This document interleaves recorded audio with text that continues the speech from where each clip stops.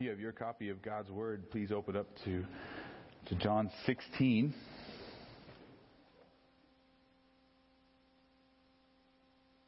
I've been reading through a children's book with my boys in the evenings. It's called The Green Ember by S.D. Smith. It's a wonderful children's series. The main characters are are rabbits and the dangers that they face. You know how children's stories go. They use animals and bringing real life down and giving real life experiences to animals. It kind of lessens the weight of it a little bit. What do I need to do?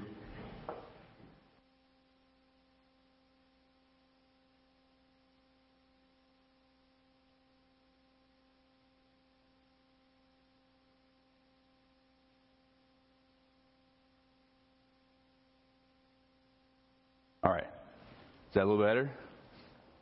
Less ring? There? All right, I'll keep going and we'll see what happens. But reading this story with my boys, and there's a part at the early stage of the story where the daughter and the son come up to their father and they say, "Dad, tell us a story about bravery." And the father replies, he says, "Okay, a story to make us brave." And he nods his head, and then he tells them a story. And that's really what stories are able to do. They are able to give courage and to instill courage within us. And that's why you should read your kids good stories about courage, about bravery. And that's also why, if you look in the scriptures, how many stories are there about courage in the Bible itself? There's even what we read this past month in the book of Joshua, right? The story of Joshua going into and conquering the promised land, and he needs courage. He's taken over for Moses. He's going to now be an invading general leading the people in. And what's God's message to him at the very beginning of the book? Be strong and courageous, right? We have a myriad of stories of Gideon tearing down an idol in the night. We have other judges who were faithful and stood against idolatry in their time. We have David standing against Goliath, Daniel and his 3 friends standing against a hostile culture and hostile rulers. There are so many stories of courage in the Bible, and reading them can instill courage in our hearts and our minds. But I would venture to say most of us are familiar with those stories, and yet we still struggle to have courage.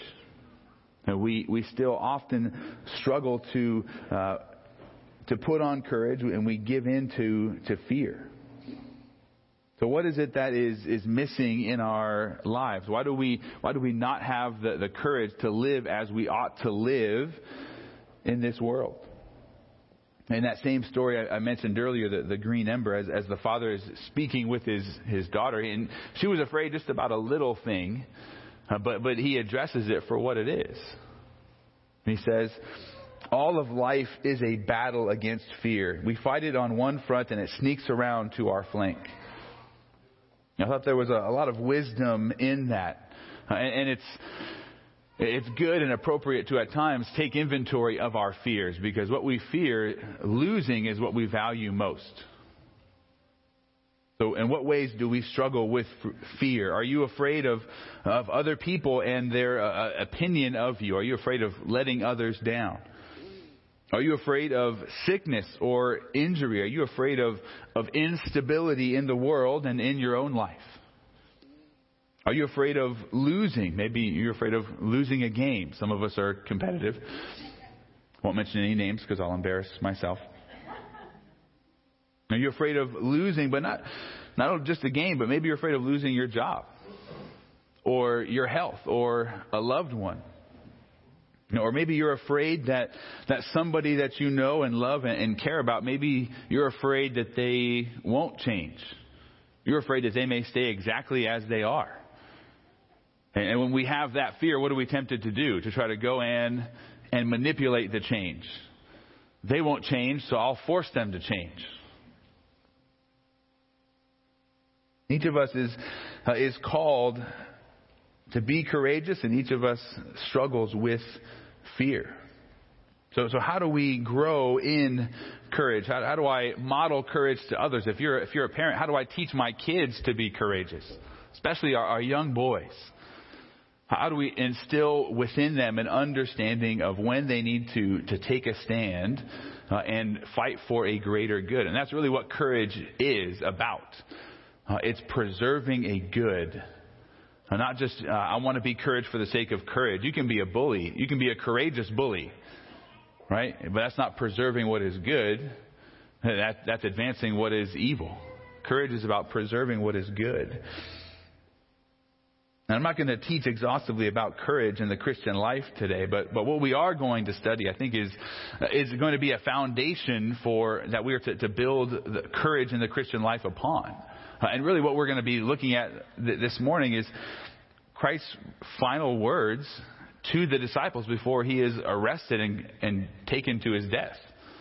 This is the end of the upper room discourse. We've been in this discourse for a while now, ever since the very beginning of John 13. So John 13 through 16. The upper room discourse, Jesus' final teaching, his final lesson to the disciples. And here at the very end, he's going to be instructing them. Yes, that is a purpose of what he is seeking to do. But also he wants to give them courage to face what is coming. And what is coming is he's going to depart and they're going to be on their own. And he's walked them through the courage that they need to have and why they can have courage. And part of that's going to be the Spirit's going to come and help them, to lead them and guide them in all the truth. We've seen all of these things in the previous weeks and months as we have studied through this passage. But here we come to the end of it, and we're going to read this morning and study through John 16, verse 16 through the end of the chapter. So if you have your copy of God's Word, read along with me. This is what Jesus says to the disciples as he winds down his message to them. And then in chapter 17, he's going to turn from them to God the Father, and he's going to pray for them based upon what he has taught them. But these are his last words to them before his arrest. He says, "A little while and you will no longer see me. And again a little while and you will see me." And some of his disciples then said to one another, "What is this that he is telling us?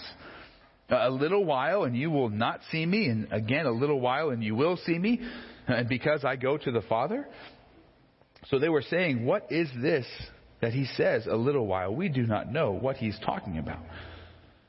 And Jesus knew that they were wishing to question him, and he said to them, "Are you deliberating together about this, that I said a little while and you will not see me, and again a little while and you will see me? Truly, truly, I say to you that you will cry and lament, but the world will rejoice. You will be sorrowful, but your sorrow will be turned into joy. Whenever a woman is in labor, she has sorrow because her hour has come. But when she gives birth to the child, she no longer remembers the suffering because of the joy that a child has been born into the world. Therefore, you too have sorrow now, but I will see you again, and your heart will rejoice, and no one will take your joy away from you. And on that day, you will not question me about anything. Truly, truly, I say to you, if you ask the Father for anything in my name, he will give it to you. Until now, you have asked for nothing in my name. Ask, and you will receive, so that your joy may be made complete. These things I have spoken to you in figures of speech. An hour is coming when I will no longer speak to you in figures of speech, but I will tell you openly of the Father. On that day you will ask in my name, and I do not say that to you that I will request of the Father on your behalf.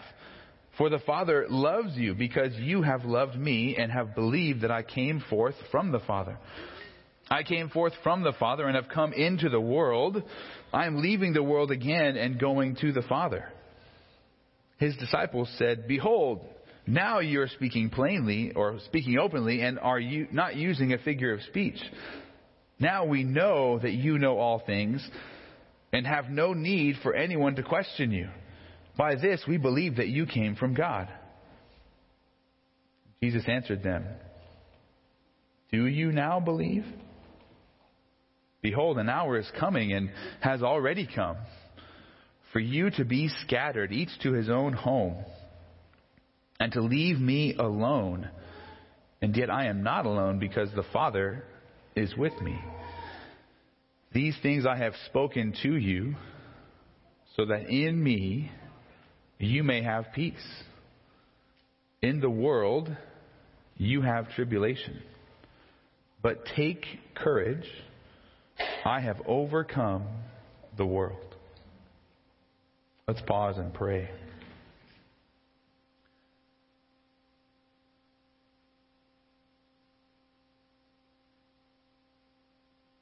Heavenly Father, you are our Creator, our Sustainer, the one who is worthy of all adoration and praise. We thank you for sending your Son into this world that he might live and die to save us from the penalty of sin, from the power of sin. And as we study these words this morning, words that your Son spoke to his 11 close disciples just before he is about to depart from them, he seeks to give them courage, and I pray that his words to them would also give us courage. That his words to them would be instructive for us, that we might know what you require of us, that you might teach us and instruct us to be brave, not because we ourselves are strong, but because of your greatness, because of your goodness, and ultimately because of Christ's victory. Help us now to understand that, to behold that, and to live in light of that, we pray in Jesus' name. Amen. Again, as Jesus is just about to go into his high priestly prayer, and John 17 is truly an amazing chapter where he's going to pray through everything that he's taught them in 13 through 16. He's going to unfold to the disciples what's going to be taking place in the coming hours as Jesus is arrested and they run away from him and abandon him, and in the coming days when they're going to see him resurrected, and then really in the day of Pentecost as well, 40 days into the future. He's going to be unfolding kind of the near future for them and telling them what's going to take place, and challenging them, commanding them to be courageous because they know these things, and ultimately because Christ has overcome the world. As we study this passage, the whole passage itself shows us the omniscience of Christ. And he's telling them what is going to happen before it happens. And only God is able to do that. So that is in the background. But we're also going to see how Jesus delights to work in the lives of his people. If you think about this, every time God promises a certain something of what he's going to do in the life of individuals, he's telling us how he works, how he operates. He says, "I will do this." He's revealing to us what he likes to do, to sanctify and to shape us. That's what we're going to see of how Jesus is promising to be at work in the lives of these disciples and what the results are going to be. And he's going to give them 3 final promises before he goes to his death. And these promises are intended to give them courage. Everything that he said to them on this final night is intended to give them courage. But I think these last 3 commands and these last 3 promises especially so. Now, the first promise that we see is in verses 16 to 24. And the promise is of joy after sorrow. In verse 16, we saw Jesus speaking of his death and then of his resurrection. That is what is meant when he says, "A little while, and you will no longer see me." It's probably an hour from the time that he's speaking these words that he's going to be arrested and taken from them. So they're not going to see him. And then a little while longer, on Sunday morning, they will see him again as the resurrected Messiah. That's what is meant in verse 16. In verses 17 and 18, we hear from the disciples for the first time since chapter 14, verse 22. This is the longest stretch in John's gospel that Jesus alone is the one speaking. We haven't heard from them since Judas, not Iscariot, asked the question back in chapter 14. And so we finally hear from them again, and they're still confused. They're still not comprehending or understanding what is about to happen. They can't wrap their minds around this reality that Jesus is going to be taken from them. They believe He's the Messiah, but they don't understand that the Messiah has to die. They don't understand that the Messiah must suffer and then be raised from the dead. They can't comprehend all of that. They're still confused. And verse 19, again, points to Jesus' omniscience. Jesus knew that what they were wishing to question Him. Jesus knows their confusion and what is going on in their hearts and in their minds. And so He says, are you wishing to ask me this? And are you deliberating together about this?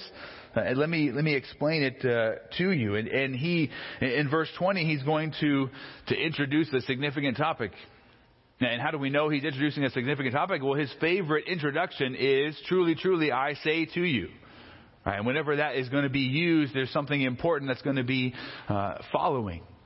And He's going to make two contrasts in verse 20. Now, the first of the contrasts pertains to Jesus' death. He says that the disciples will weep and they will mourn, they will lament and just be shedding tears and tears and tears. But the world is going to rejoice.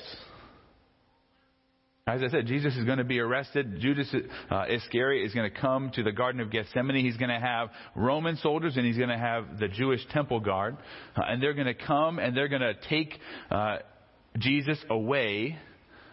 The disciples will scatter and they're going to just weep bitterly at their own denial of Christ, even though they were all saying, we'll follow you to the end. They're going to weep at their own betrayal, and then they're going to weep at the death of their friends, their Lord. And the world is going to rejoice.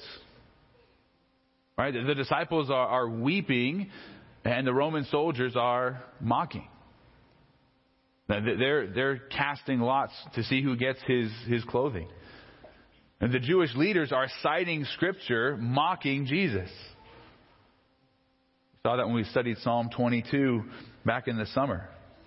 The world is rejoicing as Christ dies, and the disciples are going to be weeping and grieving. Now that's the first contrast that we see in verse 20. The second contrast pertains to the time of the disciples' sorrow. He says, you will be sorrowful, but your sorrow will have an end point.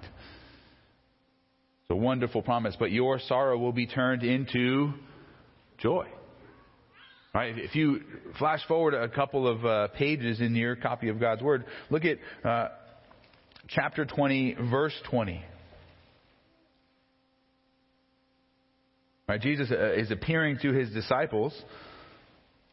We can look at verse 19. So while it was evening on that day, the first day of the week, and while the doors were shut where the disciples were for fear of the Jews, Jesus came and stood in their midst, and He said to them, peace be with you. And He said, and when He had said this, He showed them both His hands and His side. And the disciples then, what did they do? Rejoiced when they saw the Lord. Their grief was turned to joy when they finally began to see what Jesus was talking about. A little while and you will not see me, and then a little while and you will see me. He's laying all of that out for them.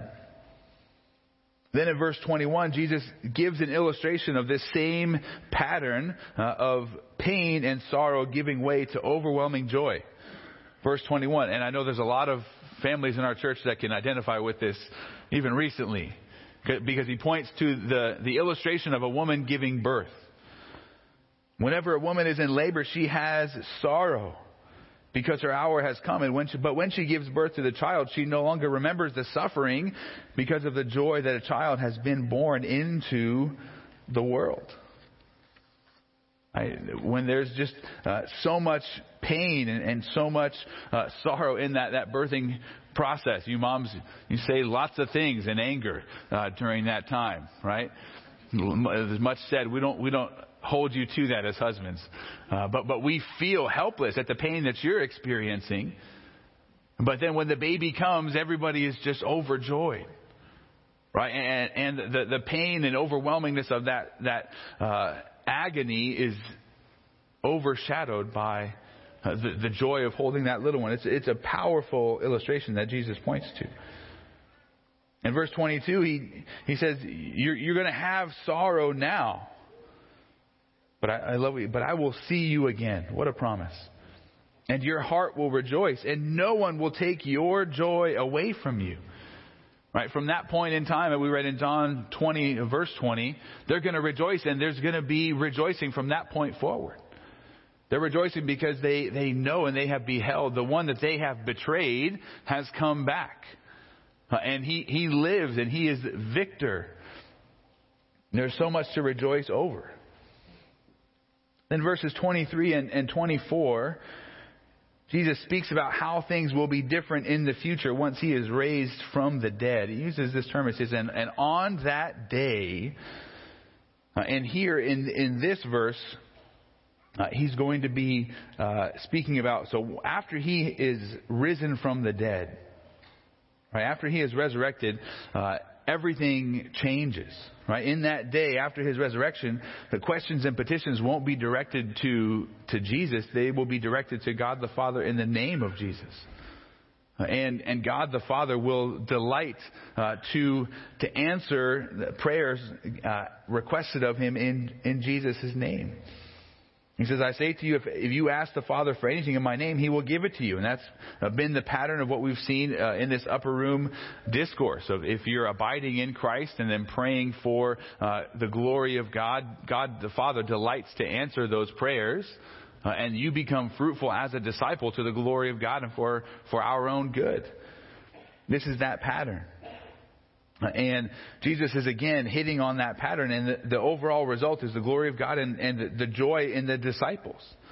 And until that time, the disciples had never prayed in Jesus' name. Right? So when Jesus is risen from the dead and resurrected, there's a change overall in the way humanity relates to God the Father. And the resurrection of Christ is going to change everything. And we studied Colossians in our equipping hour this morning. And Colossians 1:18 speaks of Jesus as being the firstborn from the dead. Like, well, what does that mean? And we talked about, in Colossians when Paul speaks of the firstborn, he's speaking about a state and a position of the one who is preeminent. So what does it mean for Jesus to be the firstborn from the dead? That he is the one, he is the preeminent resurrected one. Okay, there's a certain reality that everybody who looks to Jesus in faith is resurrected. Right? Our old self has died, and we are raised to newness of life in Christ. And so what Christ has done in going to the cross and rising from the dead, he's creating a new resurrected humanity. And everybody is different from that point forward. And Christ is preeminent among that resurrected humanity. And this is the emphasis of when, on that day when Christ is resurrected, things are going to change. Verse 24, until now you've asked nothing in my name, and then ask and you will receive, so that your joy may be made complete. And the resurrection of Christ changes everything. This was true for the apostles, and it's going to be true for you and I as well. That the resurrection of Jesus would transform their sorrow to joy, because what they thought they understood, they didn't really understand. And all of their grief is transformed over to joy. And the same thing is going to be true for all who believe. The resurrection of Jesus transforms our lives as well. Romans 10 verse 9, that if you confess with your mouth Jesus as Lord and believe in your heart what? That's unique here, right?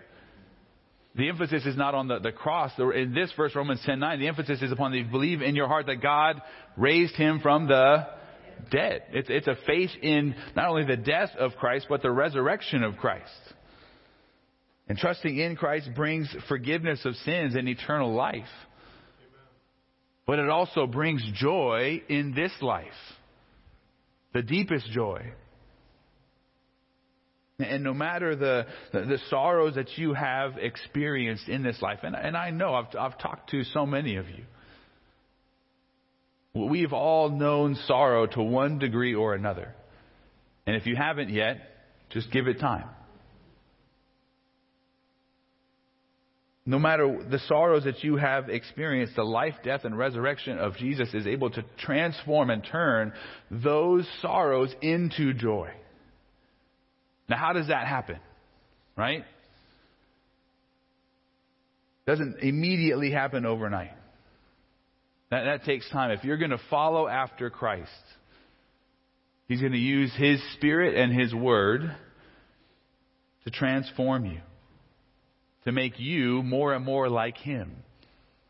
And over time, as you learn to interpret and respond to life according to the Word of God and the wisdom of God, we begin to experience a deep and abiding joy because we understand life from God's perspective. As we keep our eyes upon Christ, everything begins to change. Again, that was the whole message of Colossians as we studied this morning. Seek the things that are above. Keep your eyes fixed upon Christ.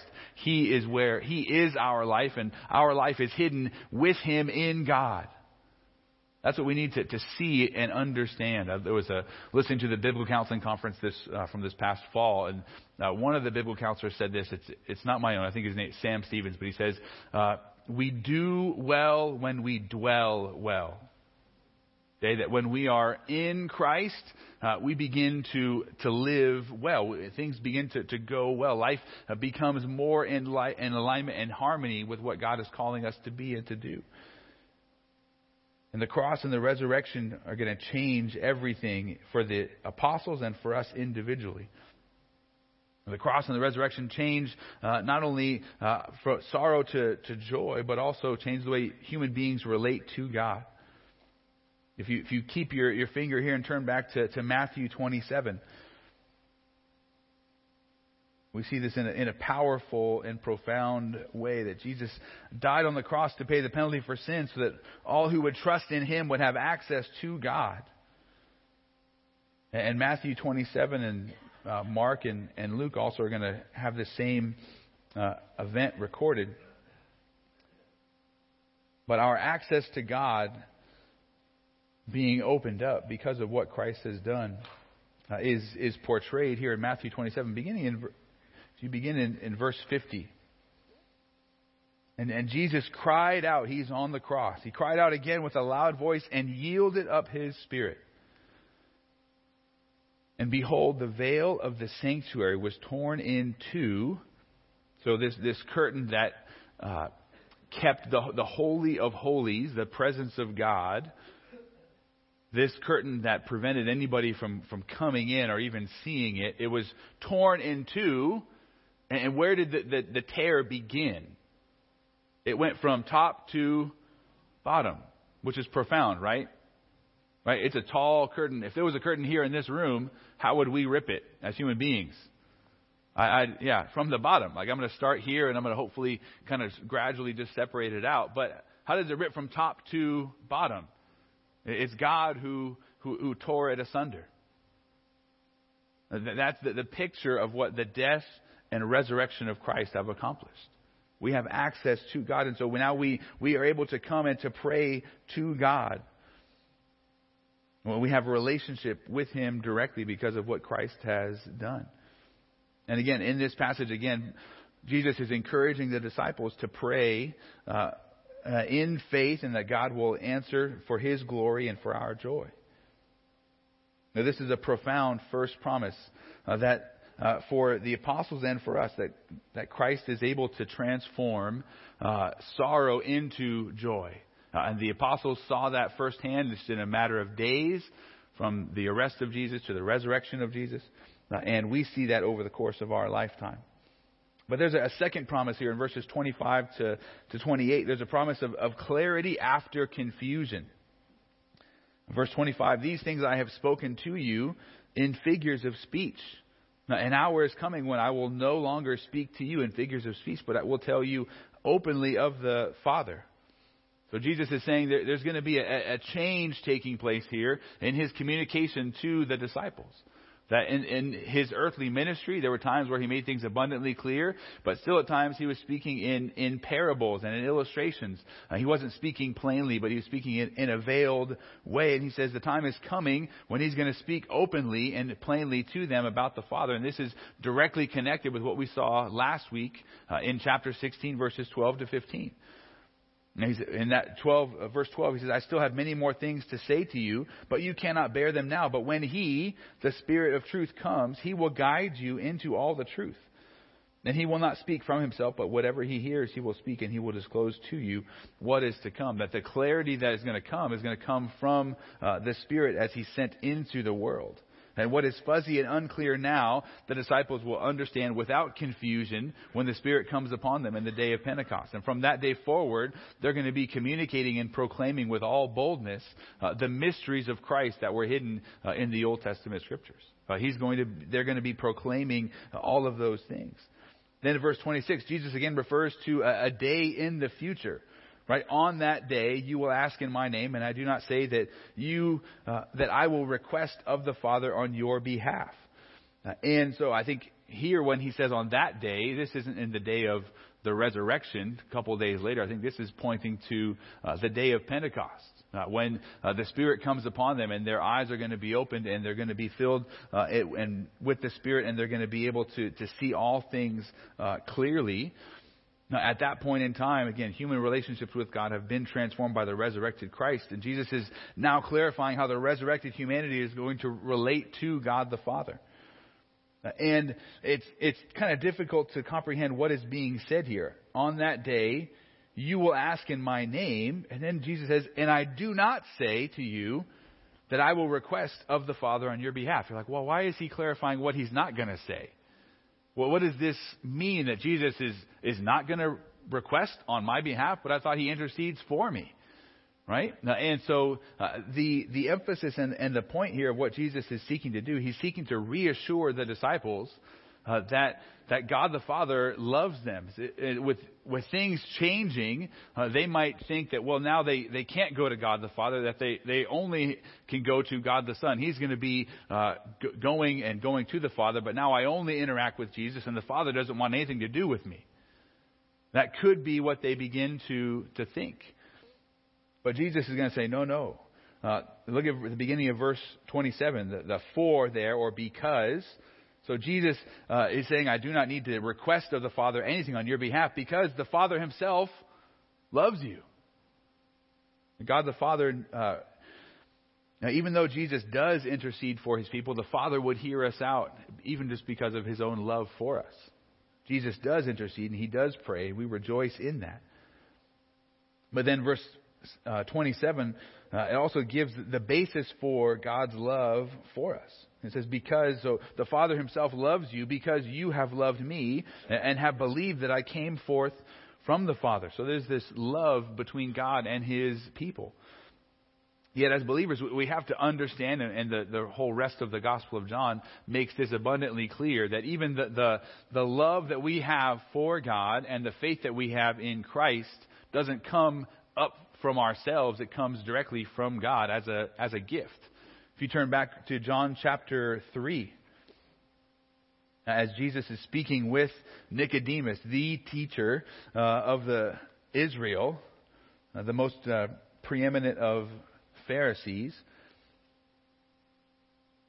John chapter 3, verse 5, Jesus answered, truly, truly, I say to you, unless one is born of water and the Spirit, he cannot enter into the kingdom of God. And that which has been born of the flesh is flesh, and that which has been born of the Spirit is spirit. And do not marvel that I say to you, you must be born again. And the idea is being born from above. And none of us is able to be born from above in our own efforts and in our own strength. This is beyond our grasp. And the only answer, the only solution is for us to cry out to God that He would work in our hearts. If you look over at John chapter 6, verse 44, we see this same reality as well. Jesus says, no one can come to me unless the Father who sent me draws him, and I will raise him up on the last day. So we're called to come to Jesus, to look to Him in faith. But the reality is we're coming to Christ because God is stirring our hearts and drawing us to Himself. So we see that Jesus is teaching them about this future relationship of what is going to take place. That the Father still loves His people, and the Son's going to mediate. But that doesn't mean that there's a huge distance between the resurrected humanity in Christ and God the Father. And then verse 28, Jesus is going to give an amazing summary, really, of His entire mission and ministry. You might say the whole Gospel of John is summarized in verse 28. Right? Jesus says, I came from God. I came forth from the Father. And He's come into the world. Right? He came into the world to live a perfect life, to die a sacrificial death, and to be raised on the third day to save humanity. Right? That was His mission into the world. And then He turns around, and then He leaves the world, and then where does He go back to? The Father. So He summarizes everything that He has been teaching them, instructing them in verse 28. And this promise being made to the disciples that they're going to understand everything clearly. And all of the fuzziness will be turned to clarity in the future. Now there's a well-known saying that hindsight is 20/20. Has anybody ever used that saying?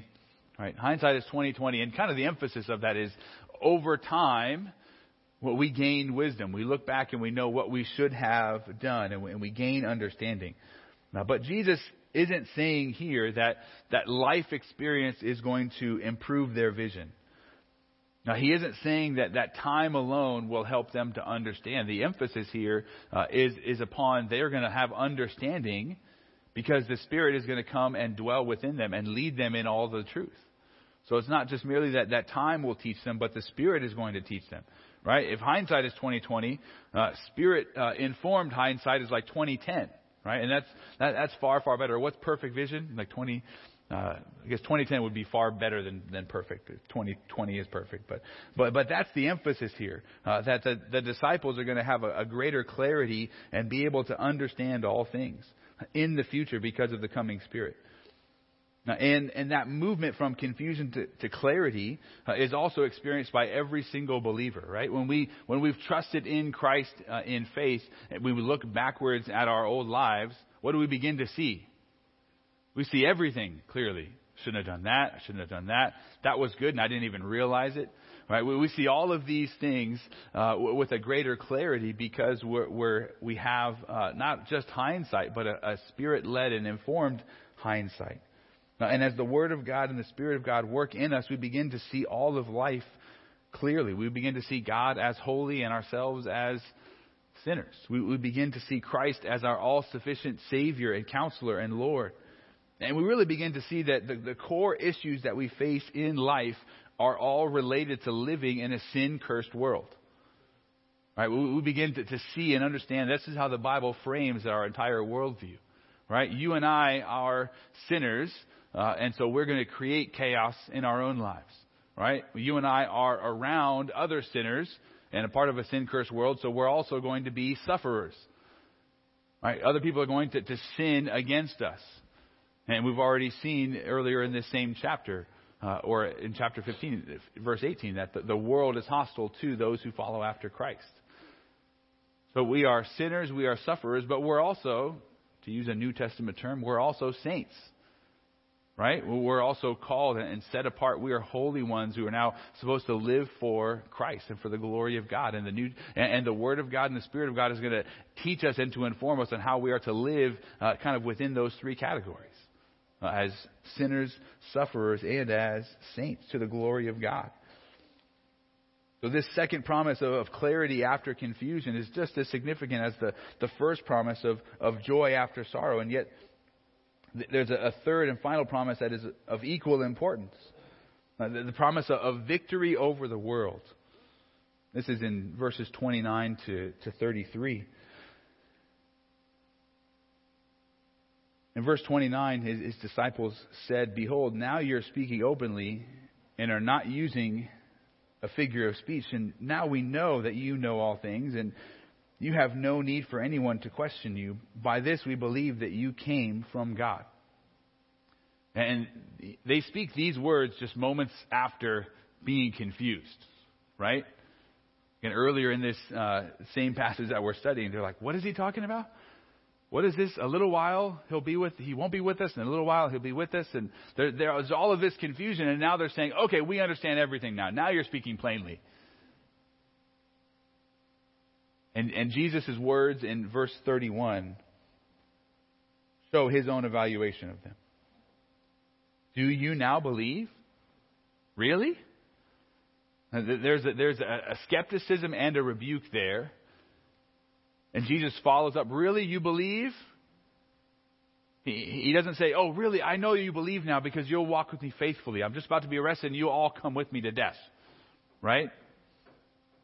If they really believe, that's what they would do. But they're going to be controlled by their fears in a moment. Verse 32 says, "Behold, an hour is coming and has already come for you to be scattered, each to his own home, and to leave me alone." And this is in fulfillment of what was spoken in Zechariah 13, verse 7, that the shepherd will be struck and the sheep will scatter. And the emphasis even here is not so much that Jesus is going to be alone, like he's in dire straits because his sheep have abandoned him. Is that the situation for a shepherd? Like the shepherd's in danger without his sheep? No, that's never the case, right? The sheep are in danger without their shepherd. And so the sheep scatter. It's a greater danger to them than it is to the shepherd himself. But then Jesus says, even though you all abandoned me, he's still not going to be alone, because who does he say is with him? Yeah. "And yet I am not alone because the Father is with me." What a wonderful truth that we need to cling to as well. In moments of trial and struggle, when it feels like everyone else has abandoned us or left us aside, who's still with us? God. And so the disciples say, "We really do believe now." And Jesus says, "Really, no you don't. You're going to abandon me." Not the most encouraging word Jesus has ever spoken, but true. And this is profound. One Bible scholar and commentator says the damping down of an enthusiastic confession of faith might seem surprising if we did not remember that it corresponds to a constant pattern, not only in the fourth gospel, but elsewhere. And it is part of the character and genius of the church that its foundation members were discredited men. It owed its existence not to their faith, courage, or virtue, but to what Christ had done with them. And this they could never forget. So these men who were, proclaiming one thing, and then they're going to all abandon him. And Jesus is going to restore these men and use them to be the foundation for the resurrected humanity, for the church. This is how he's going to work. And that shows not the greatness of these men, but the greatness of Christ. That he's going to be the one who's going to build his church. He's the cornerstone, and he himself is the head that causes all of the growth. And that's the emphasis there. He is not alone. The Father is with him. And then verse 33 is just a wonderful capstone to everything that he has said in chapters 13, 14, 15, and 16. "These things I have spoken to you, so that in me you may have peace. In the world you have tribulation, but take courage. I have overcome the world." And so Jesus explains why he's taken all of this time to instructing them and to teaching them. What is his desire for them? He wants them to experience peace. Even though that the world is going to be coming after them, even though they're going to be swimming upstream against everybody else, they can have peace because of what Jesus has done. In the world you have tribulation. That's a statement of fact. But he says, take courage. He gives them a command to obey and a truth to believe. Kind of pointing back a little bit to what we talked about last week of those upstream truths that we need to believe and then the downstream commands. And we have to connect the two. He gives the downstream command first. What command does he give them? He says, take courage. Right? Be firm, be resolute in the face of danger or adverse circumstances. Take courage. That's the downstream command. But why should they be brave? Why should they be courageous? What's the big picture truth that he sets their hearts and minds upon? It says, I, and it's emphatic in the Greek, I myself have overcome the world. That word for overcome is the idea of winning in the face of obstacles, to be a victor, to be a conqueror. The Greek verb nikao, which is where a well-known shoe company gets its name, Nike. Additionally, this verb, when he says, I have overcome the world, the verb tense there is very unique and it's very powerful. It's in a perfect tense, meaning that there was action in the past that has results that last into the present. That Jesus conquered and he is still the conqueror. He is still the victor over the world. D.A. Carson says this, the verb indicates victory. Jesus has conquered the world in the same way that he has defeated the prince of this world. And Jesus' point is that by his death, he has made the world's opposition pointless and beggarly. The decisive battle has been waged and won. The world continues its wretched attacks, but those who are in Christ share the victory he has won. They cannot be harmed by the world's evil, and they know who triumphs in the end. From this, they take heart and begin to share his peace. But as Jesus is saying these words, the disciples are not going to experience peace on that very night. That's going to be probably the worst night of the disciples' lives. You think about that. They betray their friend and their Lord. They see him arrested. They're going to see him crucified the next day. There's going to be such deep and profound regret in their hearts and in their lives. But after Christ is risen and after Jesus' words here come true, right, after he sends the Spirit, if you read the book of Acts, you see courageous men. And I would say in the book of Acts, there's no braver men on the face of the earth but these men that Jesus is speaking to right here and right now. They're willing to stand up against the men who crucified Christ. Peter on the day of Pentecost is going to point and stand up in front of them and says, you men of Israel who crucified the Messiah, there's blood on your hands. They speak boldly. When they're confronted later on, they say, well, should we obey you or should we obey God? There's an understanding from this whole experience of this night of betrayal and the words that Jesus gives to these men here. They don't have courage this night, but later on they're going to be willing to face down torture. They're going to be willing to face down death because they know that Christ has been victorious over the world. And because Christ is victorious, they can be courageous. Again, what a powerful upstream truth that motivates them to obey the downstream commands. And if you think about that, how did they grow in courage? I don't think it was because they said, I need to be brave. I need to be brave. Right? I don't think it was that. They weren't courageous because they were always focused on being courageous. They were courageous because they were convinced of Christ's victory, of Christ's power, of his life, death, and resurrection. They were convinced that they needed to go forth. They weren't seeking, their aim was not just to go and be courageous. Their aim was to go and speak the truth. But they were courageous because they had convictions. And I would say this, spiritual courage requires spiritual convictions. It's a lot for us to wade through there. But they were convinced of spiritual truths, and they were going to stand on those truths regardless of what anybody else said, regardless of what anybody else thought. They were willing to preserve the good. Again, as true courage always does. So Jesus closes out his instructions to these 11 apostles. And just before he's arrested and crucified, he gives them these promises that they're to believe and to act upon. And these are worthy of our meditation this week. Because I think each one of these promises is able to instill courage in our hearts. Right? Do we believe that sorrow and suffering in this life as we follow after Jesus, do we believe genuinely that if we suffer for Christ in this life, that sorrow, all of that sorrow, not some of it, not most of it, but all of it will be turned to joy when He returns, when we are in His presence? Do we believe that? Am I willing to believe the things that I don't understand with full comprehension and full clarity now? Am I willing to still walk in obedience? Trusting that my confusion now will turn to clarity later. And that I'll still be rewarded for obedience now.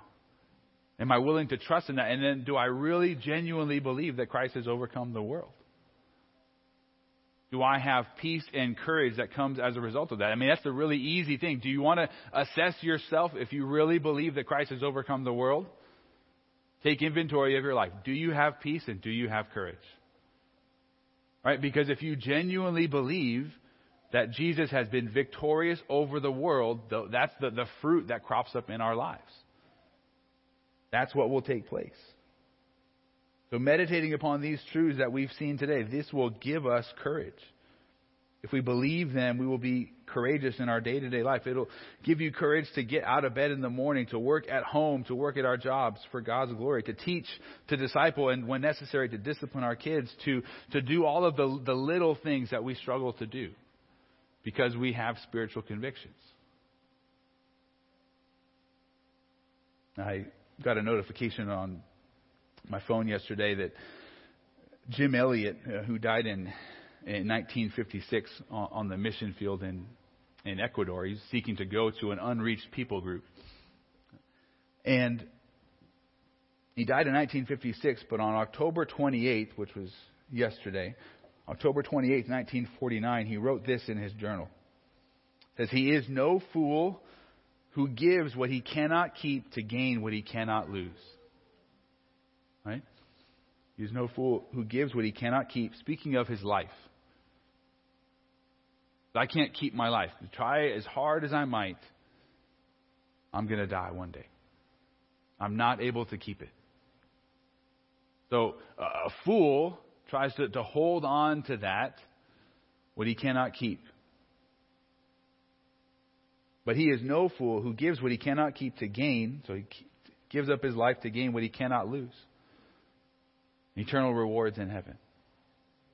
There's an understanding there. And there's a courage that came out of that, right? He's willing not only to be courageous in going out to the mission field, but to go to an unreached people group, and willing to be courageous in facing death, hostile Indians, and being willing to accept spears and death willingly so that others might hear the gospel. That's courage. And where does that courage come from? Right? And is that type of courage possible for you and I to experience? Some of us doubt that we can be courageous in that way. But I would say we can absolutely be courageous in that way. Why? Because the same spiritual truths that he meditated upon and were motivated by are accessible to us. What will happen if we meditate upon those same truths and if we're motivated by those same truths? That Christ is victor over the entire world. And because of that, we can have joy, we can have peace. I can be courageous in going and living for Him. That would be the fruit in our lives. That's the hope. And I think that's what Christ is seeking to instill, not only in these 11 apostles who are going to go out and be the foundation for the new church, but also for each and every one of us. As we follow after Christ, am I willing to be courageous? And if I'm going to be courageous, what does my heart need to meditate upon? The bigger eternal truths, the bigger picture of Christ's victory. Amen? I'm going to pray. It's going to be a quick prayer. And I know I'm over, but I want to sing a song that you'll be familiar with. It's a song about Christ's victory, and really not only about His first coming, but also His second coming. But let's go to the Lord and